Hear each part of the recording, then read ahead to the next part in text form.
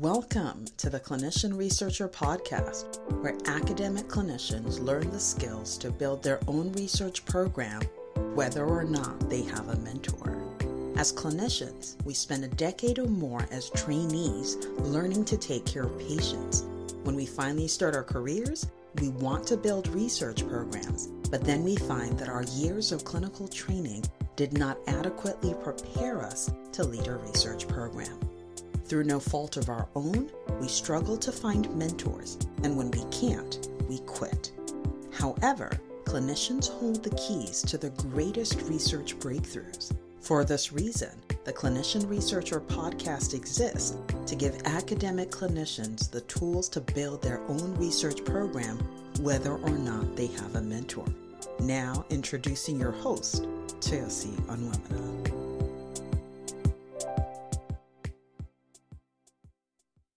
Welcome to the Clinician Researcher Podcast. I am your host, Toyosi Onwemina. I'm excited to be here today because I have a really amazing host on the show, Dr. Jerry Bloomfield. Jerry, welcome to the show.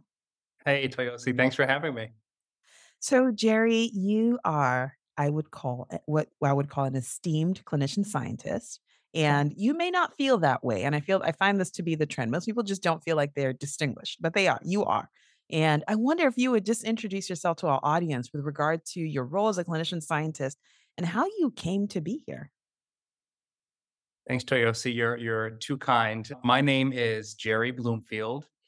I am an associate professor with tenure in the Department of Medicine in the Division of Cardiology. I'm a clinical cardiologist, and I do all the things that academic cardiologists do, the tripartite mission, clinical research, education. I also have a role within the Duke Global Health Institute, where I'm the associate director for research, which ties into what I do as a clinician investigator, which is predominantly in the global health space. And global health doesn't always mean international health, but most of my research portfolio is in low and middle income countries, as well as doing research in impoverished, under-resourced areas of the US, particularly in the US South. I've been at Duke for, I think, 16 years now. 4 of those were during my cardiology fellowship. And yeah, like most clinician investigators, just keep trying to put shots on goal. Wow. So I feel like I've already learned something from you, Jerry. You talk about global health not always being international work. Could you speak more about that? Absolutely. The field of global health has evolved tremendously over the last few decades, mostly in terms of what our understanding of global health is. So we no longer really talk in terms of international health. We don't really talk in terms of tropical medicine. There's a lot of, old connotations aren't really relevant as much. And even if our initial understandings of global health, that term really became popular, I'd say, in the early 2000s, early 2010s, where global health, as I understand it and as I involve it in my research, is really a methodology of your research that addresses the health inequities for populations who have historically, been under resourced or are experiencing worse health outcomes on a global scale. That occurs in low and middle income countries. That's just, that's sort of at the front door. However, even within higher income countries or upper middle income countries, as we know, take the US as an example, there are, gross disparities, gross differences in certain regions, and other ways that we sort of slice and dice society. So global health to me is really research that addresses vulnerable populations, and doing things to mitigate some of these barriers to better health. Thank you, Jerry. I really appreciate you shedding light on that perspective. And that really does make sense in terms of it's global. And so if you look at it from the US perspective, you might want to think of it as internationally. But if we think about the whole world, it really is, it's global from that perspective, which is cool to think about. Now, many people want to get into global health research, and and find it to be difficult. So I'd love you to talk about your journey and how you came to be a researcher in the global health space and how other people potentially could think about it as they're interested in it. Yeah, my journey is a circuitous one, full of providence and serendipity. I'll give you the short, truncated version. I knew I wanted to be a cardiologist from back when I was in internal medicine residency. Because of my background and upbringing, my parents were immigrants to the U.S. in the 1960s. I always had a global view of the world and global view of health. But during med school in the late 1990s, early 2000s, there was really no great model of how one incorporated international health, which was a term at the time, and cardiovascular disease. That changed for me when a friend of mine who had graduated residency a few years before me went to work in Kenya as a missionary doctor. It's the early 2000s, and he went to Kenya to treat HIV in a mission hospital. And after working there for a few years, he said, "Jerry, you got to come out and see what life is like out here, see what we're seeing and how we're practicing medicine." So this was in 2003. And I tell you, Toyosi, I went out to Kijabi, Kenya, the city I was working in at the time. This is back before we had, smartphones and things like that. I went with a stack of up-to-date articles on treating all of the worms and all the infections and the manifestations of TB, expecting that that's what I would be treating in this small hospital. But in fact, honestly, what I spent most of my time doing that summer of 2003 was treating hypertension, diabetes, and heart failure in a very remote part of Kenya. So that started to put some connections in my mind to say, well, here I am with a passion for cardiovascular disease and CBD risk factor issues. And here's a place where, someone like me could partner with other Kenyan physicians to actually do something about this burden. What really sort of, made this fit for me. What really sort of sparked a passion for me for this was the fact that the patients who were having these conditions, they had no idea what they were. They didn't have the terminology for them, much less did we have medicines. And even physicians did, they weren't attuned to cardiovascular diseases. So flash forward many years, I came to Duke for cardiology fellowship. I applied for some fellowship grants, worked with mentors to apply for larger grants to start a cardiovascular research program to understand what's causing all of these cardiovascular diseases in low and middle income countries, specifically in Kenya. So that's what got me started in it. Now, what's beneficial for folks who are interested in global health and cardiovascular disease these days is that we're 20 years on from that, so everyone or most people are aware of the global burden of disease, the global burden of cardiovascular disease, so the fact that 70 to 80% of all cardiovascular disease deaths occur in low and middle income countries, where we've made great strides in decreasing CVD deaths in the US. In many parts of the world, that curve is actually on the upswing.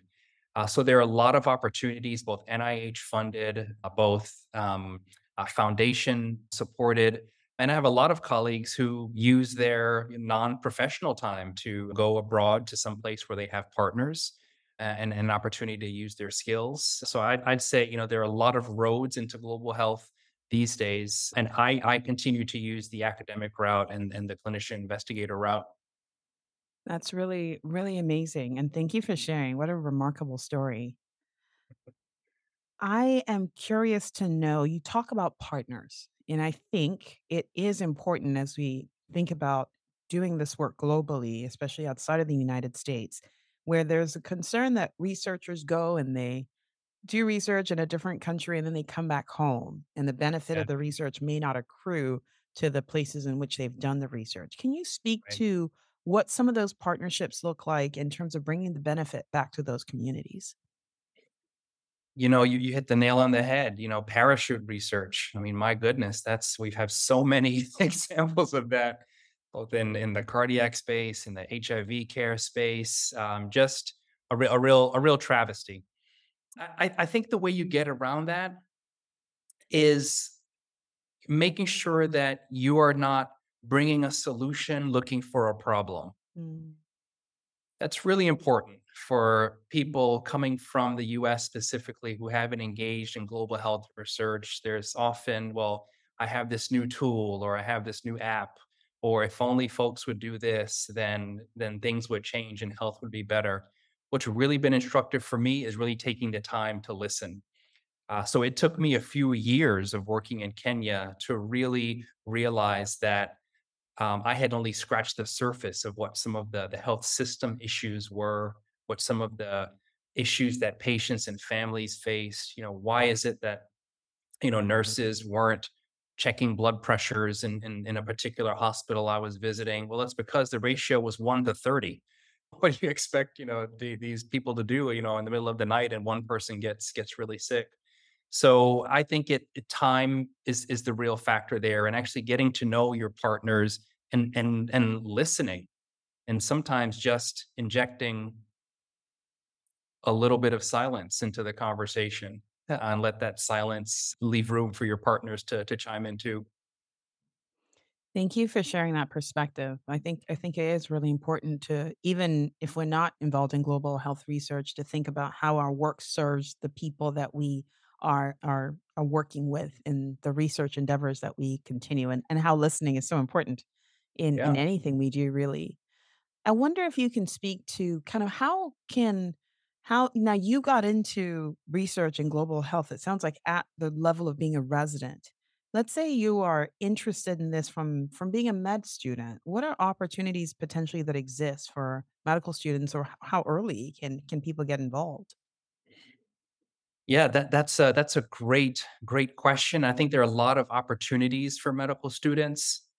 Number one, I would say that a lot of programs, and I'm going to focus on the resident level for a second, but I think that is an indicator for medical students for whether or not there will be opportunities for you. A lot of residency programs now offer a global health track or a global health interest, and that can be anything from 6 weeks abroad to a whole year abroad, plus clinical research experiences.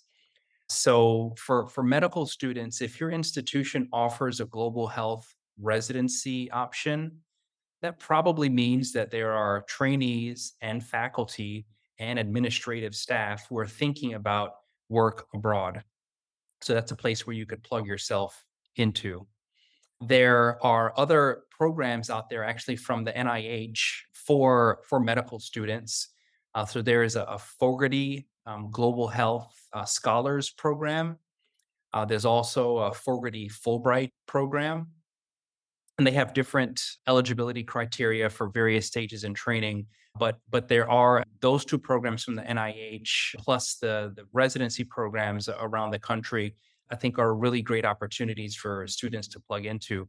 There are also private foundation opportunities, and they sort of come and go. So I don't feel like I have a good grasp on all of them, but there are also private foundations that will support medical students. But I would say, if your institution has a global health residency or faculty that are doing global health, that's usually a good place to start. I like that. I appreciate what you're saying. It's that if people are already doing this work, it's a sign that there is a way to support the work.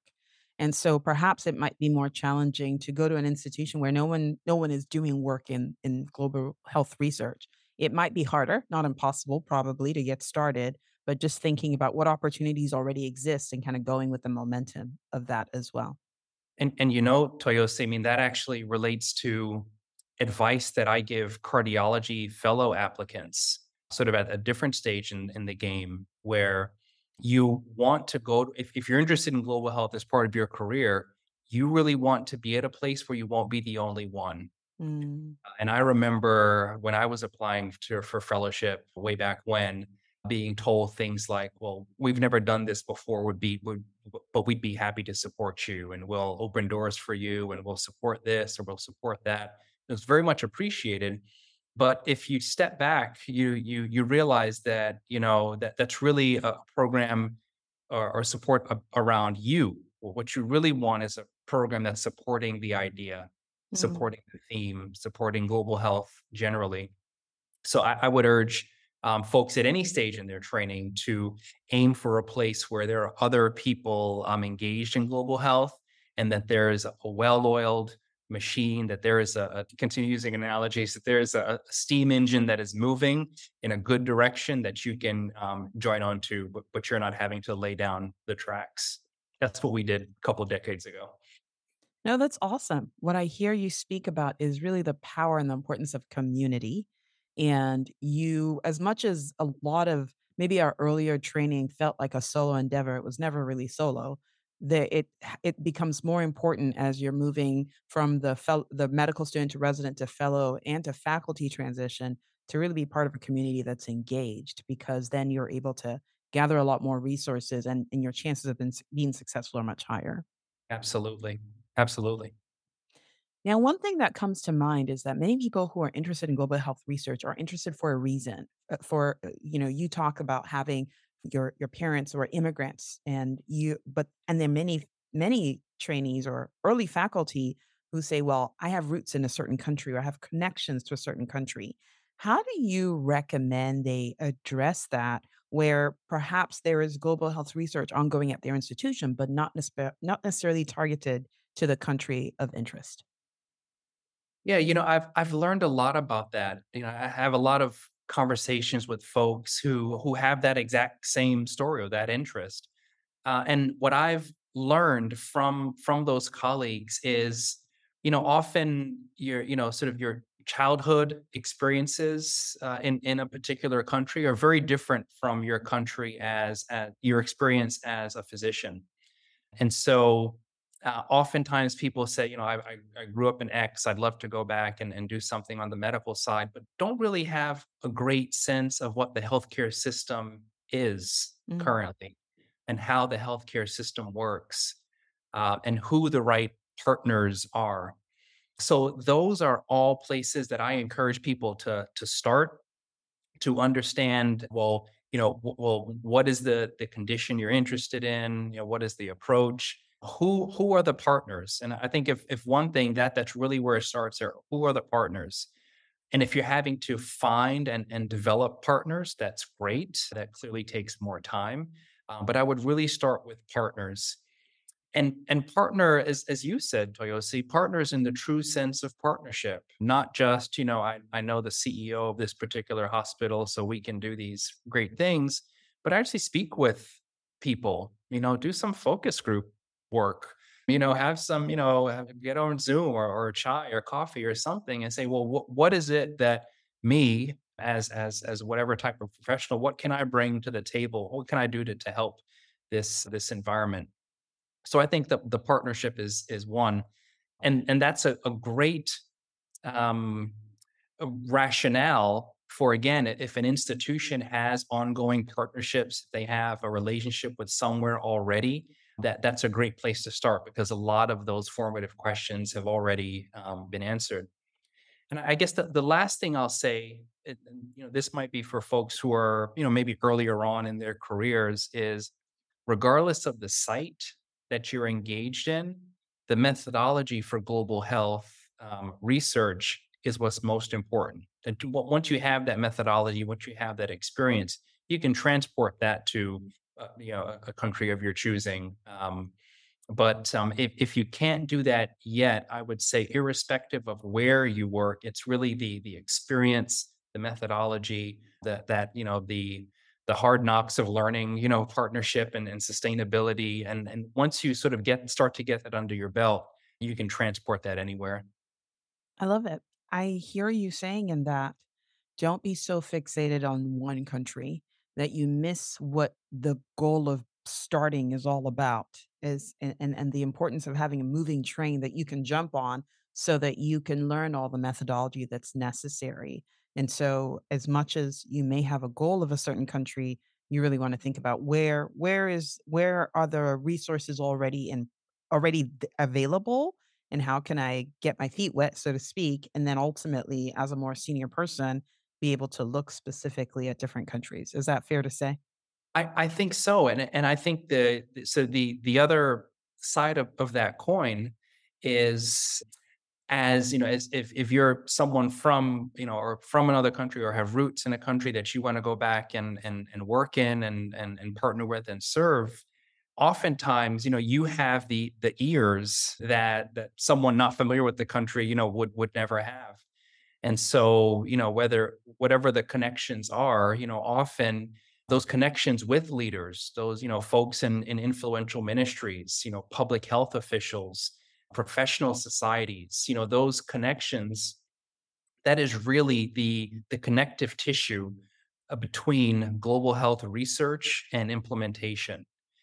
So we're I think in academic medical centers, we're great on the research side, but oftentimes, it takes someone who knows the country intimately to say, well, how do we move these findings into practice? And so I think that is a strength that a lot of people who have international roots bring to the table to bridge that practice gap, knowing folks who can actually take these things to people. Sure, sure. So I'm hearing that methodology is important, but relationships are important as well. Yeah, yeah, And this leveraging the strengths of those relationships to move research forward is important as well. yeah. Excellent, absolutely. All right, Jerry. One of the things I'm hearing, it almost sounds as if this has been really easy. It's been a walk in the park. Let's talk about some of the challenges, especially the biggest challenges along the journey. Oh boy. I hope I haven't presented this as easy. It's certainly fun, but it has not been easy. I'll speak, honestly, global health, especially in cardiology, it's still a relatively small field. I think the 10 or a dozen of us who are really engaged in this, we all know each other and then have similar stories of trying to get our careers off the ground. One of the big challenges actually was, and I think this challenge actually is sort of irrespective of field, because I think a lot of us as we get older, we develop a niche, something that we're really passionate about and that distinguishes us. And in my case, that niche of global cardiovascular health was a niche that initially was thought as too niche, was thought as, not relevant, not significant.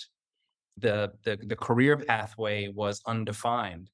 And as you know, as a mentor, if you have a mentee whose career pathway you can't, line up the building block to see where this leads to success, that's going to give you some anxiety. And you might caution them to do other things. And that's what I experienced in my trajectory and in my career development, was that struggle to say, like, this is something I am passionate about. This is something I have a little bit of experience with, but I need the mentorship and the institutional support to actually take me to the next level. And that was a challenge. And those things are critical, as you know. And so it took time, and it took um, external validation to speak in terms that my mentors would understand that this was a valid field. And that's the coin of the realm, the academic currency were publications and grants. And so getting a few of those out early and getting some few successes early made it easier for mentors to say, okay, well, maybe there's actually something here.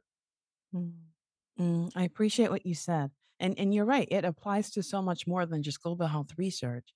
It's the sense that when you have an idea of really burning passion and people don't see the way forward, having that external validation is helpful, and having grants and publications is important as well. One of the things I've found, and perhaps this is just in hematology, but sometimes, especially at the fellow stage, trainees don't tend to understand how important it is to get funding because, it's never free, but it seems like being able to do research and residency is free. It's like if you get grants or you don't get grants, you still get to do your work. I wonder if you want to speak to why it's important for those early funding opportunities and those early awards and how young faculty or young trainees might want to think about it. Yeah, it's critical. It's so critical. So there's the funding in and of itself, which allows you to do things that you're passionate about. I think that external validation piece is also critical because as your name gets talked about higher and higher up the chains, people speak in terms that they understand and and they digest. So getting good scores on grants or getting fellowship grants or even foundation grants. The amount is really irrelevant. It's really just showing that there is some external validation that there's potentially a future here. And I would say, and so, something I didn't appreciate at the time when I was a fellow in training, but another really important reason to start to write grants early in your career, if you see yourself being in an academic career, is that you need the practice. Mm, You need the practice, and you only get better writing grants, as with anything else in life, with practice. Um, and I've really benefited from some of the institutional resources, to for like so from for some friendly peer review and various things that I know exist at many institutions to make sure that your grant writing is superb. So use the practice because you need it. Maybe you'll realize later on that you need it, but you certainly do need it. absolutely. So when the risk when the what is the term when it seems less risky, it's probably most important to practice because Mm. if you fall, it's still okay. But Uh, you're right because it's kind of like I think about it in terms of when you start your first year of fellowship at a new institution and you don't even know where the bathrooms are. How can you? How can you do a good consult? You just don't even know where you're going. And that's so I think it's the same way with writing grants, where the more you write it, the more all those things fall away. You can really focus on the science that you're presenting. that's right. Yeah. Okay. All right. So I wonder for someone who maybe they finished fellowship and they didn't have those opportunities that you talked about, and now they are junior faculty, really now trying to move their career forward. Is it ever too late to get involved in global health research? And if not, how do you recommend people like that move forward? Yeah, great question. So no, I don't think it's too late. Not at all. I think and I'll just be philosophical for just for a second. I think that is one of the benefits of the academy. One of the things that we benefit from is the ability to change our minds, our ability to have time to have a little bit of mental space to say what is it that I'm passionate about. It honestly is it's a blessing that not every career offers, where you can say how am I going to derive joy and passion and satisfaction from what I do. So that's an opportunity that we have. And I think if someone is feeling that global health should be more central in their career, you should go for it. Now, there's no such thing as a free lunch, so you're gonna have to put in the time and the effort to be successful, especially if this is a departure from something you've done before, and you're gonna have to show that the credibility, show that stick to itiveness, that passion. You're gonna have to show that you can do it, but it's absolutely not too late. Again, especially at an institution where others are involved in global health, I think it's an easier on ramp. But here's where I also say one thing that is not unique to global health, but it's certainly characteristic of global health, is this idea of team science and this idea of collaboration. By very nature of the fact that most of my research occurs in another country, that means that I have at least one partner, and I actually have many who are working with me on these projects. So multiple PI relationships, two, three, or four multiple PIs relationships. Those are critical. And if you're starting out in global health research, maybe you're a co-investigator on a project. Maybe you're testing the waters as much as your potential collaborators are testing the waters. So I don't think it's too late, but I do think there are a lot of different ways to get engaged. I love it. I appreciate you saying that because I think in all things, and you said it isn't unique to global health. It's what do you want to do? What is it that you are most passionate about, and how can you work to move it forward? And really, sometimes that's thinking creatively as far as how do you fund it? Who are the partners already engaged? How do you connect with them in moving forward? So, thank you for sharing that perspective. Yeah, great. So we have come to the end of the show, and I'm curious to know if there's one thing that I haven't asked about that you feel is important to share with our audience. I think the one thing that has been in my mind, of late is a conversation I had with a mentee of mine. And we were talking about, meeting those academic milestones and going on the promotion and tenure pathway and how we are judged and measured along those ways. And we had a conversation about success and significance. And I think, my own approach is, success, sometimes that's externally defined. You've gotten this number of publications, these number of grants, you've become full professor, you're dean or this or whatever it is. Those are externally defined. Those are all great things. Those are all good things. That's the world we live in. But I think it's not the same thing as significance. And I do think that those circles do overlap significantly. But I was encouraging my mentee, to as we do the successful things, as we make our way through the APT process and we progress, those are all good things. Just to define for yourself what significance means. Define for yourself, what is it that's going to keep me up late at night or wake me up early in the morning that I'm joyful about. What is it that's going to make me have to be away from my family, sometimes when I'd rather be with them. What's drawing me to do that? And just remember significance. I think that's a good anchor. I appreciate you saying that. I like that significance. And I think that's what we inherently, innately are shooting for as physicians, especially Yeah. who are doing this thing as scientists. I wonder, and I wonder if maybe there might be a lot of this sometimes with especially early career folks who don't necessarily understand the metrics for success. To what extent is it possible to have significance without success? I think that's very possible. I'm Mhm. not sure it's possible in academic medicine, given the way our current environment is set up. But I think my true north is significance, and I think if you're doing excellent work, I think if you're doing things that you're passionate about, the success will follow. I'm not saying that it's easy and that it's automatic.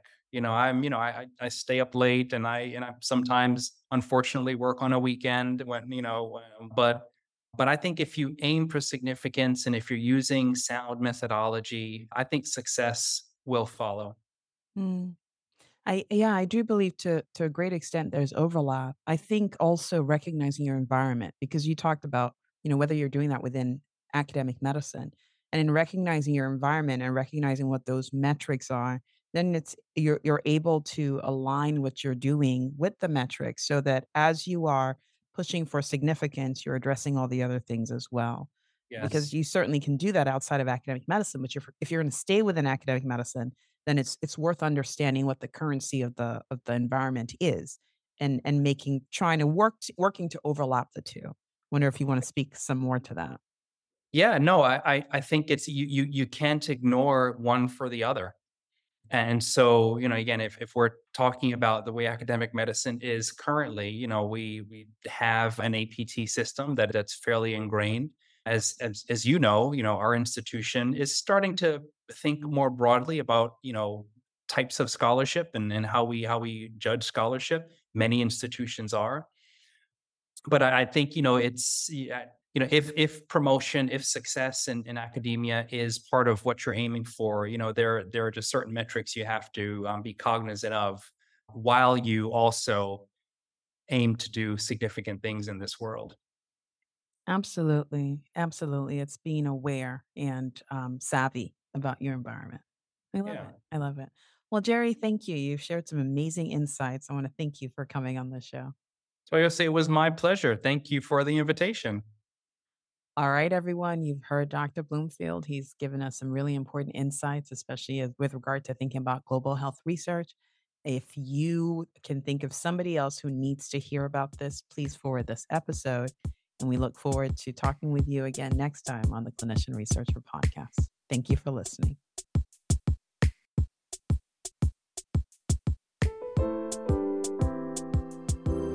Thanks for listening to this episode of the Clinician Researcher Podcast, where academic clinicians learn the skills to build their own research program, whether or not they have a mentor.